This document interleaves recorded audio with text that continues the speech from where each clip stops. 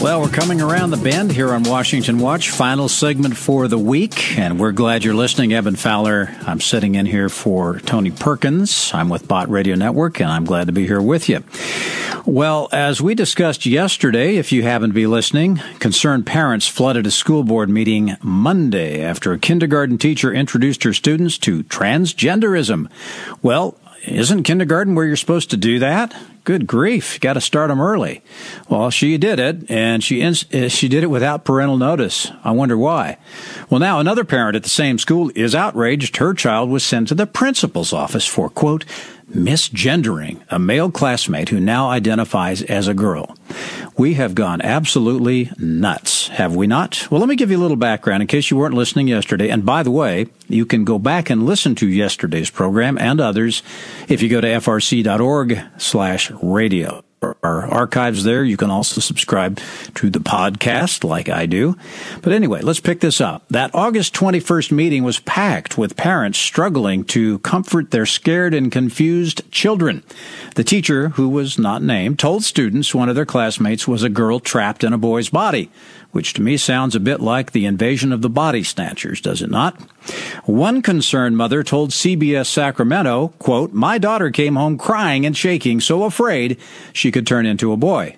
I don't blame her, but, you know, all seriousness aside, what are we doing to these kids? The impact that's having on those children. You know, it reminds me of a scripture that talks about hanging a millstone around the neck of people who do this kind of thing to children. And God's not kidding about that. So they best be aware that there's going to be an eternal consequence for this kind of foolishness. Let me go on here. The controversial incident occurred June 7th at Rockland Academy Gateway, a public charter school near Sacramento. A male kindergartner asked his teacher to read a book titled I Am Jazz to the class. Co-written by biologically male teen Jazz Jennings, the book describes how Jazz, quote, transitioned from a boy to a girl. After the teacher read the book to the class, the male student changed from his, quote, boy clothes into his girl clothes.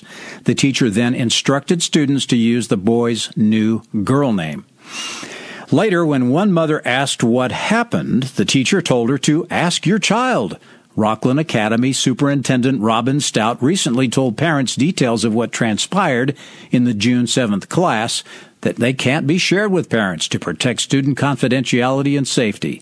Now, the school has reportedly threatened students with a trip to the principal's office if they fail to call the biologically male child by a female pronoun and name. I'm already totally confused. Well, anyway, with us now is Jonathan Keller, CEO of the California Family Council. Welcome to a confused Evan Fowler on Washington Watch. Hi, Evan. Thanks for having me, and I apologize. The confusion is evident not just in this story, but across the state and nation. It's just trying to keep the pronouns straight, frankly, is baffling. I don't know how adults are supposed to keep track of this, much less 5- and 6-year-old children. You know, I want to make it clear. I'm not trying to make fun of anybody here or pick on anybody here. In fact, I want you to help us out a little bit. There's some rare cases of gender dysphoria and confusion, and there's some biological things that go on. Separate that from all of this other stuff, if you would. Help us out with that first. Well, absolutely. So first off, we do need to clarify, when we have been testifying at California Family Council in the legislature in Sacramento, one of the first things we warn people and we remind people is that as Christians, as followers of Christ, every single person in this country and around the world is created in the image of God. That's right. Every person deserves dignity and respect, no matter what their sex attraction, whether they are struggling with gender dysphoria. Just like you said, Evan, no one should ever be mocked. No one should be bullied or harassed. But at the same time, it's very important that we don't try to solve something by actually making it worse. And sadly, I think that's what happened here. I don't think that this teacher necessarily is a bad person. I don't think she was trying to traumatize these students. But that was the effect of what happened when you have a child, a 5-year-old little boy, who has been known as a little boy, who has acted like a little boy, who was dressed like a little boy for the entire first year of his school life. For the entire first year of kindergarten, he dressed as a boy, presented as a boy. And on the second to the last day, the teacher and this little boy's parents decided that it was the right time for this gender reveal, where he went to school dressed as a boy, and some point during the day, after reading that book called I Am Jazz, the little boy went into the bathroom and came out dressed in a dress with little pink shoes, and now the teacher instructed those classmates to call this little biological male child a girl. And, you know, my wife and I are expecting our first child September 1st, and I'm just thinking of all my friends that have kids that are 4, 5, 6 years old, the level of confusion, the level of fear and trauma that would be associated with telling them you are not the way God created you, but you could actually be a little boy trapped in a girl's body or a little girl trapped in a boy's body. I mean, Evan, the level of uncertainty, the level of fear and confusion that sows in an entire class, it's really disturbing, especially when it's coming from our public schools with no notice and no consent from parents. Yeah, well, like I said, you know, I assume you'll agree it's millstone time here for some of these adults, so-called adults, who are misleading children. And as you say, a 5-year-old is very pliable. They're very, you know, you can convince them of all kinds of things. And books like that, I'm not familiar with this book, I Am Jazz, but I'm going to guess that it has a fairly clear agenda, and that agenda is to try to convince people to think this way, to think essentially, to make people think that, or unsure of what they are or who they are. Tell us about what the content of that book is, if you're familiar with it. Well, absolutely. The book, again, was co-written by a biologically male child, and sadly, in our country's, reality TV obsessed culture, TLC, which formerly, had given some positive shows. They'd done some decent reality television in the past. But hopping on the transgender bandwagon, TLC had produced this television show called I Am Jazz, and the book that came out of that, which tells the story of this young biological male, Jazz Jennings, who decided that he was going to transition from a male into a female. And his parents not only encouraged and supported that, but were willing to go so far as to put him forward on national television through this series as a model for other, quote-unquote, trans children to follow. And the book essentially tries to normalize the concept that you may not be the way God created you. You may not actually be male or female. You could be this thing called transgender. And you asked earlier about the whole concept of gender dysphoria. Well, up until just a few years ago, the whole concept of being considering yourself different than what your biology said was known in the psychiatric community as gender dysphoria. And it's only been because of the aggressive efforts of the LGBT movement in the last few years that they have aggressively worked to try to normalize and legitimize what used to be clearly defined and treated as a psychological disorder. Right, and that's my understanding. I mean, the American Psychological Association has removed a number of things kind of down this line from their list of pathologies, and now what used to be considered pathological and not normal is, as you say, the attempt is to normalize it. Well, let me ask you about, since you're out there in the land of fruits and nuts, California, and, some people will make an exception for that. There are a couple of bills, SB 179, and there's also something called Bill 219. Tell us about those and what you're doing about them. Well, absolutely. I will say that we're very grateful to be partnered up with Family Research Council, with AFR, and a lot of national groups. Our good friends also at Alliance Defending Freedom and Focus on the Family. At California Family Council, we serve as the public policy organization for the state, representing the values of men and women of faith in the Capitol.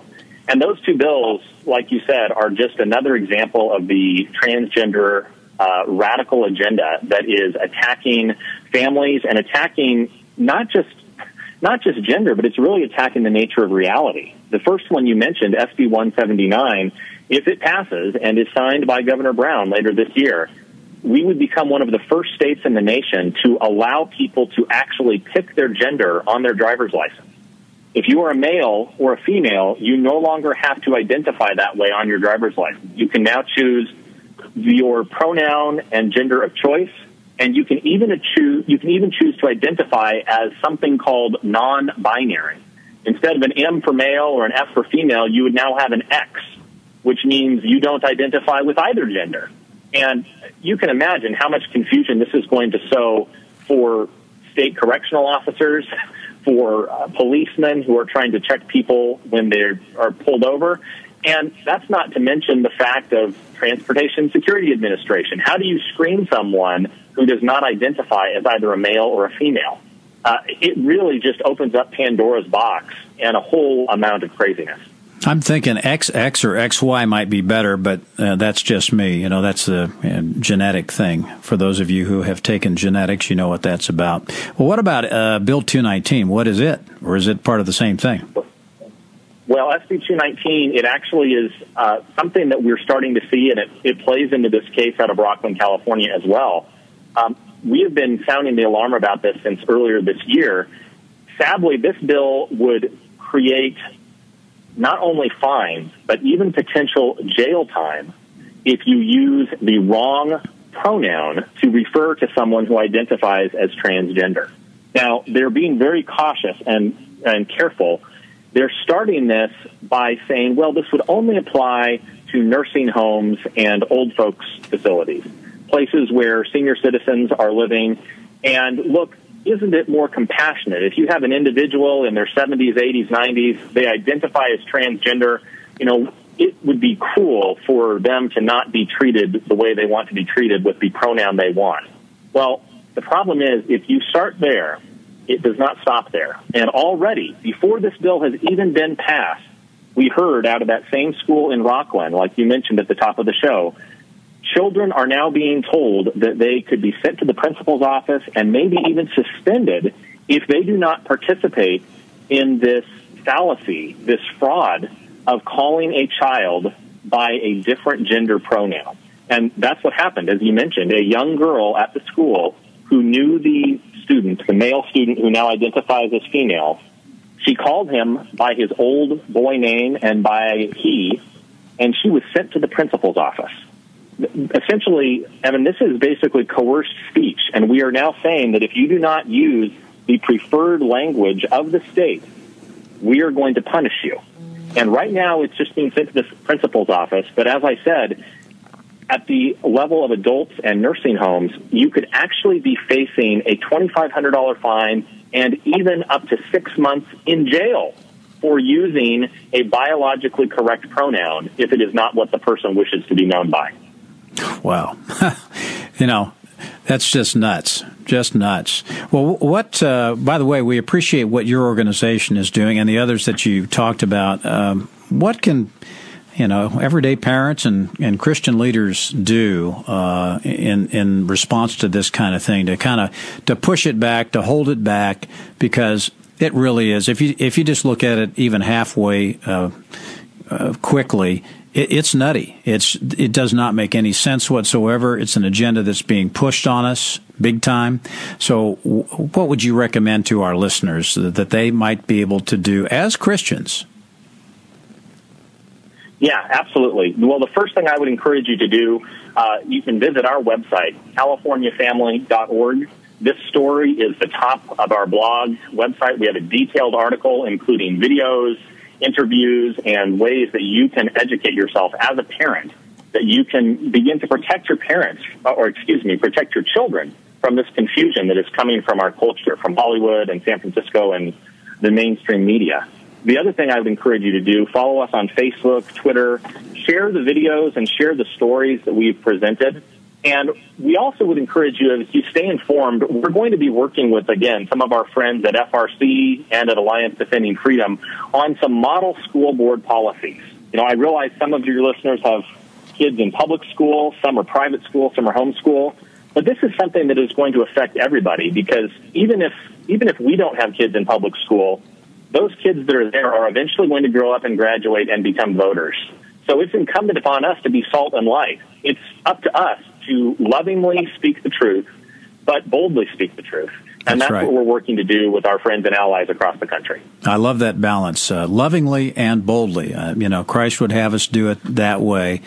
And also, you get into a discussion with somebody, Christ would encourage you to be that way, and ask questions, and then pray for folks as well. Well, very much appreciate you coming on board with us, and God bless your work, Jonathan. Thank you so much. Thanks, Evan. Appreciate it. God bless you and your listeners.